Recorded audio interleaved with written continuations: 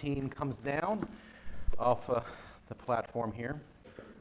I'll give them just a second.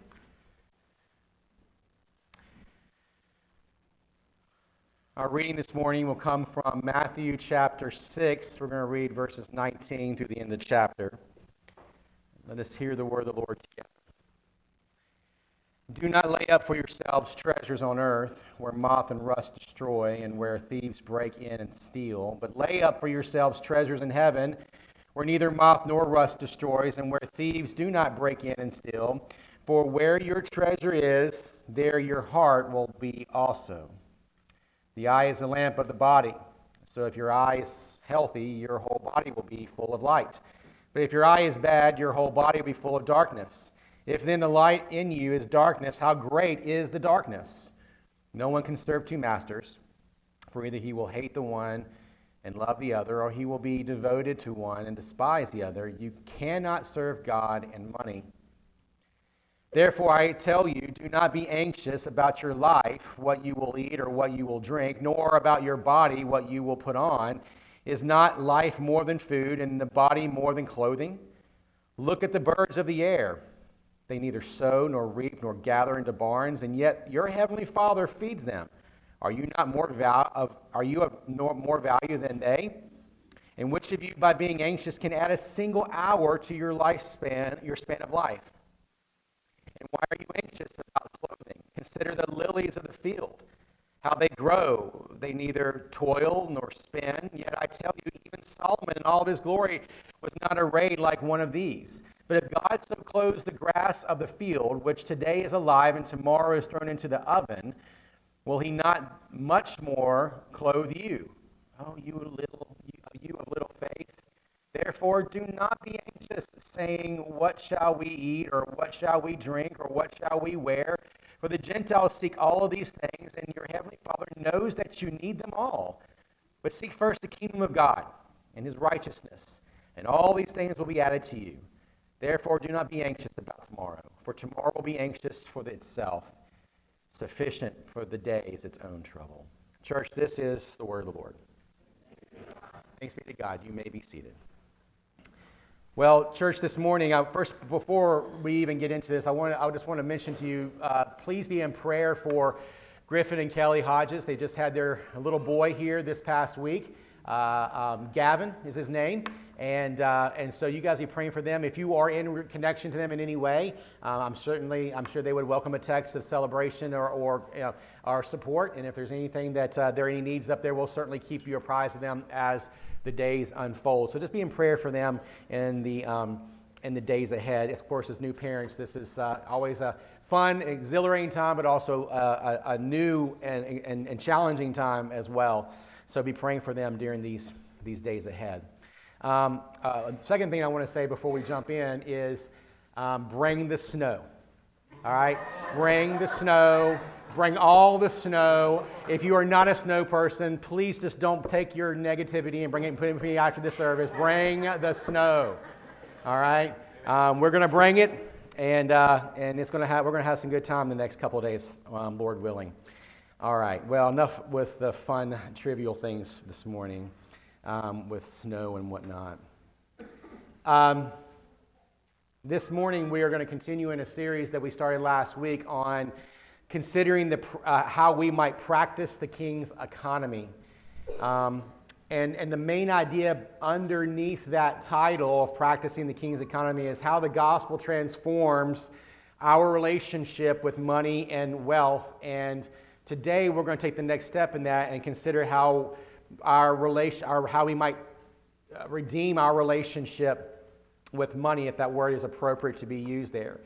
So, as you know, we launched off last weekend, and again, this title of practicing the king's economy is not new to me. It's actually from a book that I read back in the fall, not necessarily particularly about money, but about the whole big picture of stewardship under God and made in the image of God, but certainly one that stuck with me, and I thought, man, I'm going to repurpose that for our series. I think will be helpful because I think it says a lot in it that says everything what we're trying to pursue in this series. And so the goal, though, as I've said already, is to explore how we relate to money and how the Bible envisions God's people realigning and redeeming our relationship with money and how we use it in the world for His glory. And so the end goal, when we'll find out here in a couple weeks, is one simple goal. How does redeeming grace, how does the grace of God reshape the way we spend, budget, spend, save, give, or any other things related to our financial stewardship? And so last week we started with building the foundation. The ground of how we relate to it is found in creation itself. We said before we could even talk about money, we had to go back to creation and look at what God has designed us, how He shaped us.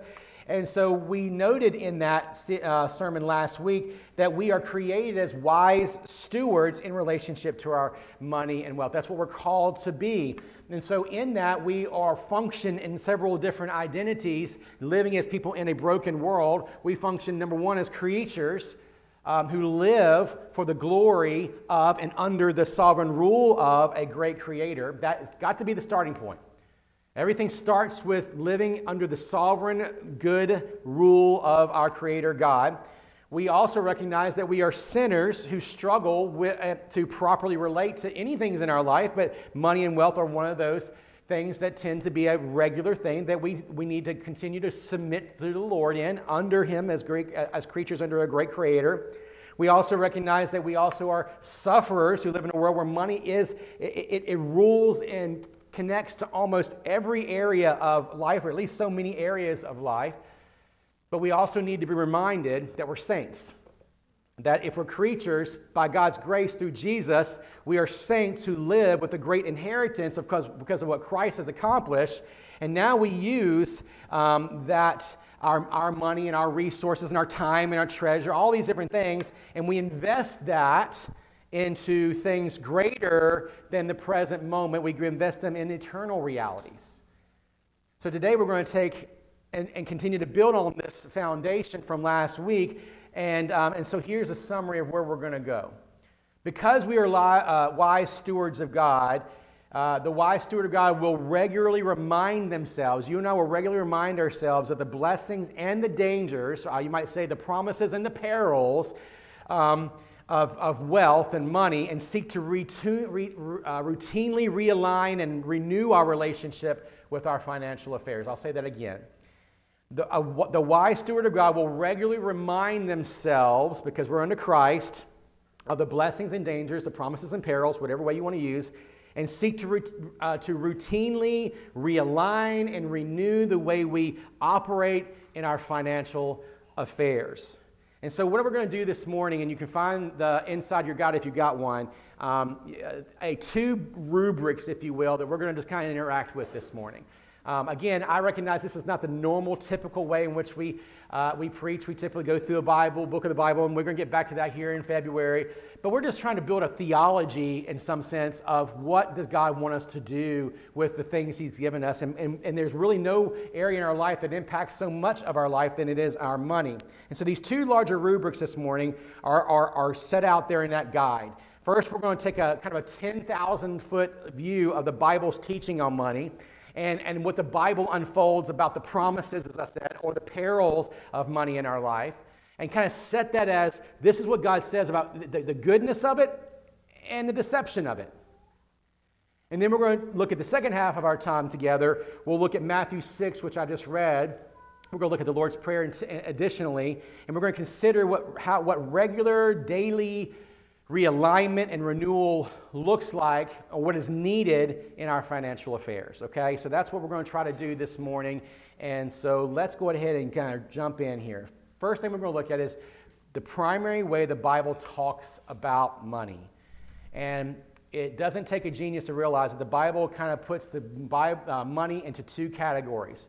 It's dangerous, but it's also a blessing. Almost every verse in the scriptures that talks about money has some relationship to one of these two extremes. It has a promise, it comes with a blessing, but it also has a peril. There's some danger that comes along with it if we are not careful with how we relate to money. And so from the beginning, what I want to say as a disclaimer is that, as I said last week, the real issue is never really money. And you'll see this in the verses that we're going to explore here. We're just going to look at a cornucopia of verses this morning. It always comes to our hearts. And nothing exposes, I believe, our hearts more than how we relate to the wealth and the materials that God has given us or that we've been able to acquire in this world. Money is, therefore, amoral. It's just a thing.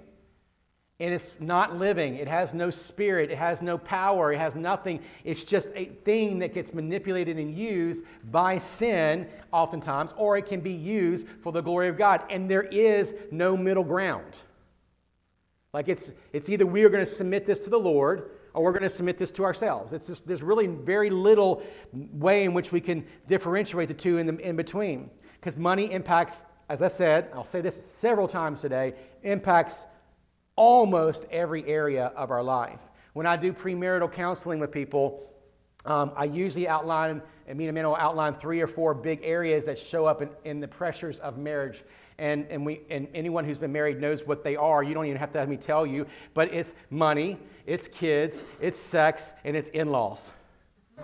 Yeah, I'm telling you, it's what it is. And when we have conversations building up, it's like how you relate and what you agree upon and how you submit these things to the Lord is going to make all the difference when you're trying to be intentional. So how we relate to those areas tends to kind of reveal the spiritual barometer, the temperature of our spiritual barometer, if you want to use that term, that exposes the condition of our hearts. And really it points us to where mercy and where grace and where goodness of God needs to be applied afresh, right? This is not just a one-day thing. It's not just a one-decision thing that we're going to make at the end of this series. It's going to be just a daily, everyday coming to the Lord and recognizing that these things, the evil one is very skilled at throwing the same things at us in different ways to get us back to the same old temptations. Okay, I think we all know that if you've been walking with Jesus. So let's just look at a few verses. I'm going to just name a few of them. We're going to read them off. I'll make maybe where some need a little bit of clarification, I'll make a brief comment, but I'm just going to this is one of those passages where can we just let the word stand on its own? Not a whole lot more commentary. I will limit my commentary for each one of these, but I think they're worth just at least seeing them. And you might want to write them down, their references, and there are a lot of them, okay? We're going to get to more, overview exposition in Matthew 6 here in just a little bit, but just ready your pen for a moment, and if you need me to give these to you after the fact, we can. But just think about 1 Timothy, Paul's instruction in chapter 6, verses 9 and 10. Here's what he says to his young protege, "But those who desire to be rich fall into temptation, into a snare, into many senseless and harmful desires that plunge people into ruin and destruction. For the love of money is the root of all kinds of evils. It is through this craving that some have wandered away from the faith and pierced themselves with many pangs." So this is very simple. Beware the temptation of riches. Beware of the temptation of the love of money. Again, money is immoral. It's an item. It's a thing.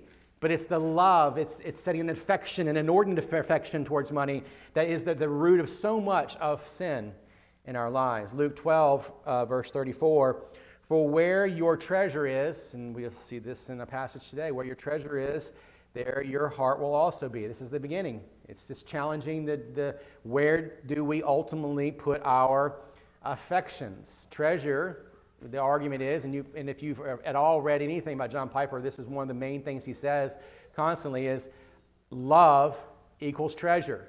Treasure equals love. It's just that simple. Psalm 62, verse 10, "Put no trust in extortion, set no vain hopes in robbery. If riches increase, set not your heart on them." So he's not saying rich or poor is a thing, a good or a bad thing, but setting our hearts on riches can lead us to using and manipulating people for riches. We begin to maybe even relate to people based on that. We've probably done this. We relate to maybe perhaps you've had a bad relationship with a parent, and you know that relationship is bad, but you kind of endure it because there's money involved. Maybe they've been really good about manipulating and controlling you with money. And we don't like that, but we still, I need the money, or I want the money, right? As I've seen this in churches, that sometimes pastors will relate to members who are problem members at times because they're good givers in the church. And then they'll endure sinful behavior because I want to make sure we have a padded bank account for the church. It can be happening in any number of ways, but we make sure that when we relate to money improperly and whatever it may be, we got to make sure that we don't, in the right sense, set our heart on them so that we would rob people or extort people or manipulate people. Ecclesiastes 5:10. I love Ecclesiastes. He who loves money will not be satisfied with money, nor he who loves wealth with his income. It's all vanity. In other words, there's never going to be enough. When money is our treasure, there's never going to be enough of that to satisfy us.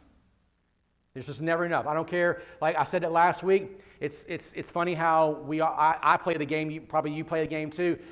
When I have enough, I will start to do X, Y, or Z with it. Give more, save more, whatever it may be, right? But that's not what actually happens. When we start to let money be the treasure, we can never get enough of it. Just like a lot of things. When sex is our treasure, we can't get enough of it.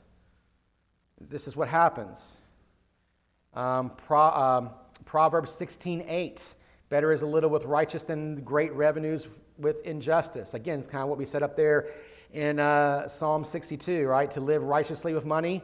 When we allow it to be our pursuit, though, we will begin to define everything by it. We don't want to define everything by money. Hebrews 13:5. Keep your life free from the love of money and be content with what you have. For he has said, I will never leave you nor forsake you. Now, what a wonderful thing then.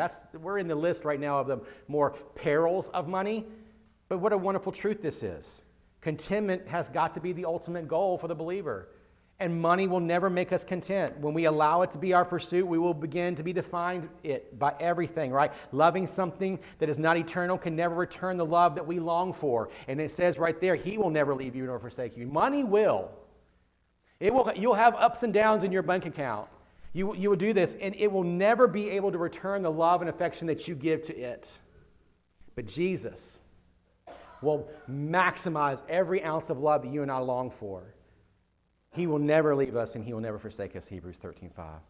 Proverbs 23:4, do not toil to acquire wealth, but be discerning enough to desist. In other words, our work is not about your work, is not about gaining more wealth. Although, again, we're not saying, and the Bible never actually affirms that you should not be wise stewards and be wealthy or poor. There's no poverty ethic in the scriptures. We'll make sure we say that. But it's about living a God-glorifying life. And then Proverbs 28:20. A faithful man will abound with blessing, but whoever hastens to be rich will not go unpunished. The goal of money has to be a blessing for the believer. It comes from faithfulness. And so it's not about accumulating more lifestyle. So a lot of times you might hear someone say, if someone comes into church and they maybe have lots of resources, oh man, they could do so much for the kingdom. Fruitfulness never precedes faithfulness. Faithfulness always precedes fruitfulness. God can do more with a little that someone gives in full devotion to him than he will ever do with someone who comes and gives it half-heartedly to him. And so that's the perils of money.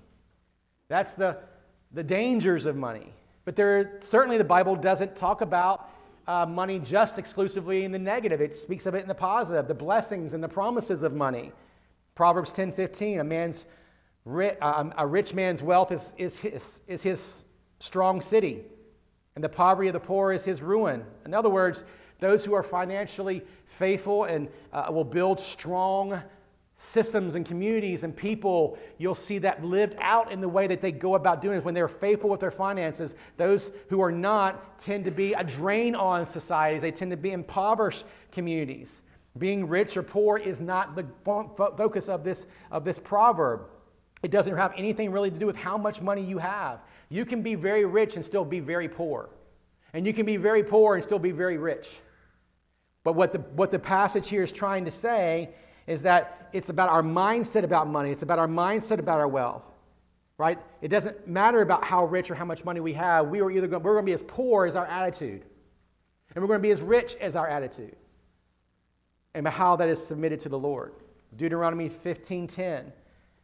You shall give to him freely, talking about neighbors and people in need, and your heart shall not be grudging when you give to him, because for this the Lord your God will bless you in all your work and all that you undertake.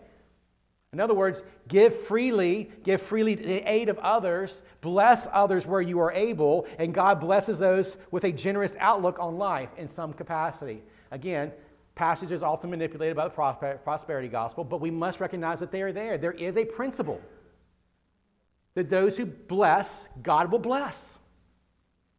Those who are faithful, God will be faithful to them. Now, again, we want to steer away from excesses and how people tend to stretch those passages. Malachi 3:10, bring the full tithe into the storehouse, that there may be food in my house, and thereby put me to the test, says the Lord of hosts, if I will not open up the windows of heaven for you and pour down for you a blessing until there is no more need. In other words, the tithe, the giving, the regular, and listen, the picture here is we give to the church to meet the ministry needs of the church and those who care for that. Like when they would go to the synagogues, they were there to make sure the people who attended to that had their needs met. So that's the picture here. The tithe in the storehouse, it supports the work of ministry, and God challenges those of his people to bring it in and see that he'll bless them when they do. He'll make sure that their needs are met and in some cases prosper them greatly as he sees fit according to his providences and his plans. Then we got Proverbs 3:9-10. Honor the Lord with your wealth and with the first fruits of your produce. Then your barns will be filled with plenty and your vats will be bursting with wine. Again, we want to be careful not to manipulate such passages. The truth is, those who do honorably, though, as I said a minute ago, with their money, in most cases, will not only have their needs met, but will have plentiful provisions. Again, some of that comes down to perspective. The wine here in this passage is a mark of a festive life. So you don't give begrudgingly. You don't give out of a poverty ethic. You don't give. We give because we are living joyfully, and that wine represents festivity, celebration. Like God encourages people at certain high seasons to have these feasts, to celebrate all that God gave them, and they enjoyed the good bounty of God. See, the Bible doesn't preach a poverty ethic, as I said. It calls us to the blessed life, that God will provide in different ways of what that blessing might look like. A few more verses. Acts 20, verse 35. In all things I have shown you that by working hard in this way, you must help the weak and remember the words of our Lord Jesus, how he himself said it is more blessed to give than to receive. In other words, people who are faithful in their work in various vocations build healthy things. They build healthy businesses. If you have the opportunity to be a business owner or be a manager or a district a regional supervisor, whatever it may be, people who are faithful in their work, and this is extending into work, not just money, but they build healthy things. They build healthy families. They build healthy societies. And so we want a society like that, and Christians should engage in such a way. Work ethic matters. It just does. So parents, just as a side note, we're not called to provide the American dream for our children. I can fall into that lie way too often. But we are called to hard work to provide well for our families in relative ways. In other words, we do want to show our children that we're willing to work to provide the needs that they have and give them a model so that they go into the workforce themselves, into adulthood, and do the same thing. Because we don't want them just to be a blessing to their families, but people who work hard bless all communities. And we have a work ethic a challenge today, I think, in our world.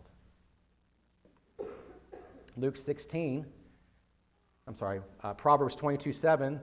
The rich rules over the poor, and the borrower is a slave to the lender. In other words, this is not precluding that there is sometimes places of indebtedness. This is not what the passage is trying to say. It's a general principle, though, that there are different kinds of indebtedness. We all know that. We all know there's a difference between being indebted for a house versus being indebted to a bunch of credit cards. I think we all understand the difference between the two. But the principle is still a simple principle. Those who yoke themselves to endless debt will be subject to living for those purposes. And they'll be subject to living for other people's purposes, not their own, and not for the glory of God.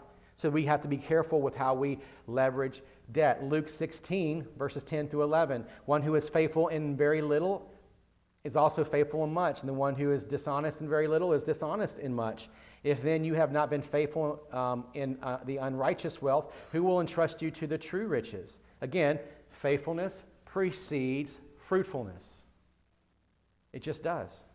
James 4:3, our last verse here in this section. 4, verse 1 through 3. What causes quarrels and what causes fights among you? Is it not this, that your passions are at war within you? And this is the real litmus test, right? That you desire and do not have, so you murder, you covet, you can't obtain, so you fight and you quarrel. You do not have because you do not ask. We're not really depending on God. We're depending on ourselves and our circumstances to get us where we want to go. You do not have because you do not ask. You ask and you do not receive because you ask wrongly to spend it on what? Your passions and your desires. See, out of control desires are the root of fruitless living. And our desires need to be oriented towards better treasure, brothers and sisters. See, the point of all these passages, when you put them all together, is that we will all interact with money in one way or the other. We will all interact with money as a blessing, or we will act on money as a peril. And there's no real in between there. Money will either bless you and me, or it will curse you and I. It will take powerful rescuing grace. And this is the whole point of this series. That's what I said last week, because I don't ever want to manipulate people with money. It takes powerful rescuing grace to walk a path of blessing, because it's not natural to us. But when we do allow grace to get into the midst of our pocketbooks and our wallets and our well, we don't do checks anymore, but you know what I mean. It helps with what? It helps with our ingratitude, right? Like we're just not grateful for the things God's given us. It helps us define the difference between need and want. I don't know about you, but I can look at my budget and I see a lot of things that I've now shifted to make that really are just wants. They've somehow suddenly became needs. And I heard one wise person say this in terms of just general budgeting principles. He says, 50% should be your need of your salary or budget, 30% should be your want, and 20% should be your give. 20 giving / saving / whatever. I think it's a great principle. I don't know necessarily that. I think you could probably make some arguments from the Bible from that stuff. But the point is, it's just living on what you have. And if you're a young couple and you're just getting started in life, let me say this, start this now, get wise counsel, because I'm going to tell you there are people in this room, myself included, who did not do this right, and it took a long time to dig out of that mess. But God's been gracious. Listen to those people who tell you to save. Listen to those people who say start your retirement fund. Listen to those people who say give to the church. Listen to those people who tell you to budget and live wisely. Listen to those people who tell you stay away from credit cards if you don't pay them. Right? Just listen to them. It helps us define our need versus want. Help us to expose discontent in our life. Right?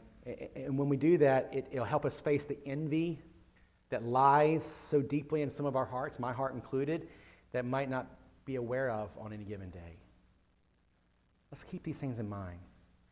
So that's the first thing I wanted to do, is just kind of look at the primary way the Bible talks about money. And we see several verses here, and I've given you a litany of them. I hope that you'll go back and think through some of these things on your own time.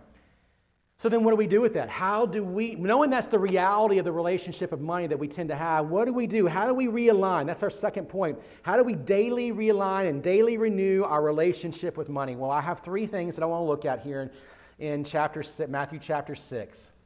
And I think, and I'm just bringing some loose principles here, so forgive me, because I just feel like we're not going to do an exhaustive exposition of these passages of Matthew 6, but I think they help us, because this is the way Jesus is teaching this young fledgling group of followers around him about how to live their life that's so focused on the glory of God. And so that first point there is really important. We see it there in the Lord's Prayer in verses 9 through 13. We need to realign our relationship with money through God-entranced prayer.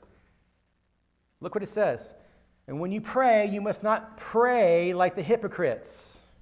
They love, this is verse 5, to stand and pray in the synagogue. So in other words, they pray to get attention. But Jesus says there's a different way to pray. It's a prayer that kind of stands before God alone. And he says, pray like this in verse 9. Our Father in heaven, hallowed be your name. Your kingdom come, your will be done on earth as it is in heaven. If we prayed that prayer and we meant it every day, it would transform every aspect of our lives. Our Father in heaven, hallowed be your name. Glory to you, Christ. Glory to you, Jesus. It would transform your marriage. And when we don't do that, we have no hope for these things. No. The first part, verses 9 and 10, orients us towards what? God's glory. That has to be the starting point. It orients us towards the will of God in His kingdom that is being realized on earth through His people. This is extremely important. Your will be done on earth as it is in heaven. So in other words, we know that there's a day coming when Jesus returns. But that doesn't mean in this time period right now that we don't make visible the will of God in the way in which we live. We want to make visible the grace of God. We want to make visible the rule of God in our life through the way we live. And I can tell you, as you most hopefully would agree with me, one of the greatest ways we can do that is with our money, with our wealth. It just is. Sorry, there it is. But it just doesn't orient us towards God's glory. It also reorients us toward a kingdom attitude. Look at verses 11 through 13. Give us this day our daily bread. What if we just kind of said, God, give me what I need. Just give me what I need. I'll trust you today. That's sufficient for today. That's what we'll see later on. And forgive us our debts, as we also forgiven our debtors, and lead us not into temptation, but deliver us from evil. So the prayer reorients us towards a kingdom kind of attitude. It shows a dependence on God and His daily provisions, and it reminds us that who is the ultimate giver? God. He's the one who breathed life into your lungs. He is the one who created you intimately with His own hand, with like from the ground, He made you and I. He is the ultimate giver.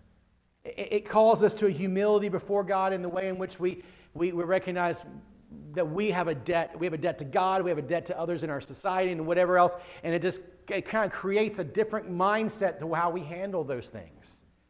It also creates a different mindset with how we handle the debts of others towards us. And it calls us to more abundant forgiveness towards them. This should be our attitude. What if our attitude changed towards blessing others? How would God in turn bless us? Again, not with that main goal in mind, but just a humble dependence upon God. But also that God protects. We see this in verse 13. That He protects us in our temptations and He delivers us from evil. Like, what would transform about the way we look at our money if we said, God, you help protect me from the perils of all the dangers we just talked about. I want that to be my God entranced prayer for how I handle the money and the wealth that God you've given me for my family, for my community, for my church. No, we need to realign our relationship with money through God entranced prayer. Secondly, we need to realign our relationship with money through or with new treasure. Look at verse 19. Do not lay up for yourselves treasure on earth where moth and rust destroy and where thieves break in and steal, but lay up for yourselves treasure in heaven where neither moth nor rust destroys and where thieves do not break in and steal. For where your treasure is, there your heart will be also. So Jesus gives this juxtaposition between the temporal treasure and eternal treasure. And it's always the battle, isn't it? It's always the battle for you and I. It's always the battle for my heart of which will get the preeminent focus and affection of my life. Will it be temporal treasure, whatever that may be, or will it be eternal treasure? And this is always the decision that needs to be made. It's not just a decision we make when we're converted. It's a decision you and I make every day when we get out of bed. We put our feet on the ground. Will today temporal treasure become get my affections, or will eternal treasure get my affections? That's what Jesus has in mind here in verses 19 through 20. And He continues in 22 to give a further illustration. The eye is the lamp of the body, and He just gives us more practical application. And when your eye is healthy, your whole body will be full of light. But when your eye is bad, your whole body will be full of darkness. And how great is that darkness? And so He's warning them. Where your eyes are connected to, where our gaze is set, is likely where your treasure is. It really is. And this doesn't preclude the fact that we're going to be diligent, right? I mean, like I'm doing everything I can to make sure that I balance things and keep things in good order, and we're shifting things, and like that's one thing. But it's one of those things where it's like, I'm just doing this so that I can create a certain kind of lifestyle for myself, or whatever may be the motivation behind that. He says the eye will be set on its gaze on one of two treasures. And then he finishes up here in this section, no one can serve two masters. That is ultimately the decision. You will either be, it says it right there very clearly, for either you will hate the one and love the other, or you will be devoted to the one and despise the other. You cannot serve, and it's interesting that the reference here is you cannot serve God and money. Because ultimately it is treasure. And it's just, again, I think Jesus he talks about money so much because he uses it as an illustration because he knows how much it grips our hearts. So realigning our hearts with new treasure is a daily activity. It's a daily intentionality to set before the Lord and say, Lord, you are king and ruler of my life. It is your will, your kingdom come, your will be done on earth as it is in heaven. And if that's going to be our attitude, it means to me that every day I must say, God, this is not like the resources and the time, talent, and treasure you've given me are not mine to do what I with on my own. I must invest those in proper treasure, worthy treasure. This is the idea here. Because at the end of the day, as I said before, the treasure here, in case you haven't made the connection, is Jesus. It's the supremacy of Jesus. And there is no other treasure that compares to the supremacy of Jesus. When we set our hearts on inferior treasure, it will lead to all kinds of things. You want to know why depression's up? Because most of the time, it's because we have our hearts affect on inferior treasure. You know why hopelessness is up in our country? It's because we have our hearts focused on inferior treasure. And these treasures come in all kinds of ways. We can touch on some of them. It comes in the form of relationships, perhaps, romance, sexual fulfillment, sexual identity. These are the idols of our age. And friends, listen, it's nothing new under the sun. These have been the idols of the age since the beginning of time. And then money. And when we try to fill that hole in our heart that is so deep with these kinds of depleting resources, these depleting treasures, we recognize that it's just like kind of throwing, like you can never fill it up. When you first bought a house, if those of us, this is an illustration for those who bought a house, and you saw the little breakdown of your mortgage payment they give you every time. This is how it's going to be in every month, and how much of it's going towards your principal and how much of it's going towards interest. And you look at that and you're like, I'm never, ever, ever going to pay this thing off. Right? We've all been there, right? Well, that's kind of how it feels sometimes when it comes to trying to fill this hole in our hearts, a hole in our affections with things that are depleting resources. They cannot fulfill us. And there's a reason, just since we're going into the election year, let's go ahead and put that out there, that this year, no matter what we've been fighting on over the last 2 years, you do realize that the one thing that always affects elections is money, right? How come economy is the one thing that always changes the direction of election? Because in America, this is one of our gods. It is probably our one supreme God. Money and prosperity, along with sexual fulfillment, are the two greatest hopeless treasures that we idolize in the U.S. today. They just do. And so the result is, when it's all said and done, as replacing our hope in inferior treasure, is that it can only result in anxiousness. And that's where Jesus goes next. If you want to see why the rise of anxiety is here, when I sit down with people, it may take a while, but eventually we get here. Because ultimately it's coming down to, what is it that you're clinging to most in your life? And that's where Jesus goes here in verses 25 through 34. Therefore, I tell you, do not be anxious about your life, what you will eat or what you will drink, nor about your body, what you will put on. Is not life more than food, or your body more than clothing? And just keep on jumping on down here. But if God so clothes the grass of the field, which today is alive and tomorrow is thrown into the oven, will he not much more clothe you, O you of little faith? See, our anxiety so many times, and again, I know, like almost everyone's got, it seems like this is the thing, right? It's rooted in things that we can't control, or things that we want control over, or things that we don't have, and we want them more than God. At the end of the day, when you want something more than God, you have nothing left but fear and anxiety. You just have nothing left. And friends, I don't say that as a judgment on anyone here. I'm saying that because that has been my own soul so many times in my life. It has.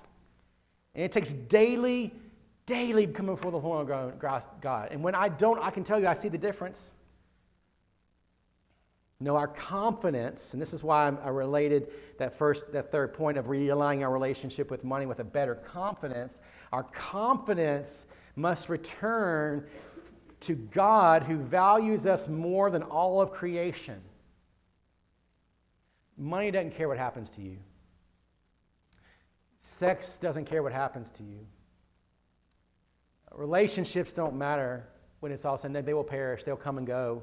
But no, confidence must be us returning to God, who has valued us above all of creation. That's what he says here in this passage.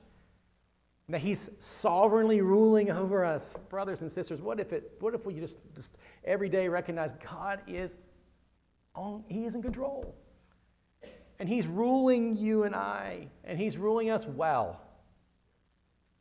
He's ruling you far better than you're ruling yourself. He's ruling me far better than I'm ruling myself. And because at the core of his sovereign rule is sovereign grace. That's how he relates to his people. And he is delving out all of the sovereign goodness in our life. It said in one of the passages we read earlier, when we are faithful with much, when we're faithful with little, we'll be faithful with much, and when we're unfaithful with little, we'll be unfaithful with much. The point is that and that comes down to gratitude. If we'll just be okay, if we will just learn to live with what God has given us, be thankful for that, you know what? We might find that all that anxiety and all that depression and all what, the Lord might actually begin to heal and bring peace into our lives. Why? Because we're seeking the kingdom first, the kingdom of God. And our needs and cares are provided for. That's what it says there. Seek first, verse 33, the kingdom of God and his righteousness. And all these things will be added to you. He knows you need them. But we're not patient enough, we're not trusting enough, we're not dependent enough to actually allow him to rule. So the conclusion this morning is pretty simple. I recognize when we preach ways like this, it's very easy to miss Jesus. It's very easy to miss Christ. And I hope that that's not what has happened here in this message. But if it has, for anyone here, here's what I want to make sure you're clear about what we've seen. Number one, all of Scripture is about Jesus. And if all of Scripture is about Jesus, what we saw in Jesus' prayer is everything is about Jesus' kingdom, and we pray for that kingdom. Two, if everything in Scripture is about Jesus, the only treasure that satisfies is Jesus. It's the only way to transform the way we relate to money. And three, if everything in the Scriptures is about Jesus, our only confidence that destroys that fear and anxiety and that depression that grows in our hearts, and say it with me, is Jesus. And so this morning what I want to do is just leave it there as we kind of get into more practical things in the next couple of weeks.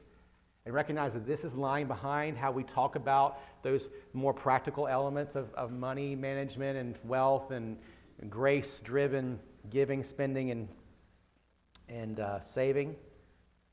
So what I want to do is I just want to pray for us this morning and then prepare ourselves for the Lord's table and ask the Lord to do a powerful work in our hearts to just allow us to stand before Him and bring these things to Him in any way He might be dealing with us and related to the topic that we're at hand on money and wealth, and that we might practice His kingdom economy for the rest of our lives. Father, just help us now this morning as we have heard your word. We've looked at a lot of your word, and we've explored it, and we've been challenged from Jesus' own words this morning to consider our relationship with money. Where do we? So, Father, this morning I just want to give us a moment to think about how we might relate to it, but maybe there's this one topic's not the topic for them. Maybe this could be, you could take money and put something else there. Whatever, Lord, you want to do in the hearts of your people this morning, well, we would just pray that you would do it. We invite you to do it, and I pray that you would do it. And Father, as we come to the table here in a moment, I just pray that you would help your people be delighted, joyful, to be agents of your grace, agents of your reconciliation, as we saw in 2 Corinthians 5 last week. And then that would extend to all the affairs of our life. And we would be a people who would be a blessing and play a role in the flourishing of our communities and the flourishing of our families. And all of this was possible by grace, by the grace of Jesus. So help us now, Lord, as we prepare now for your Lord's table. We love you. It's in Christ's name. Amen. As our team comes forward,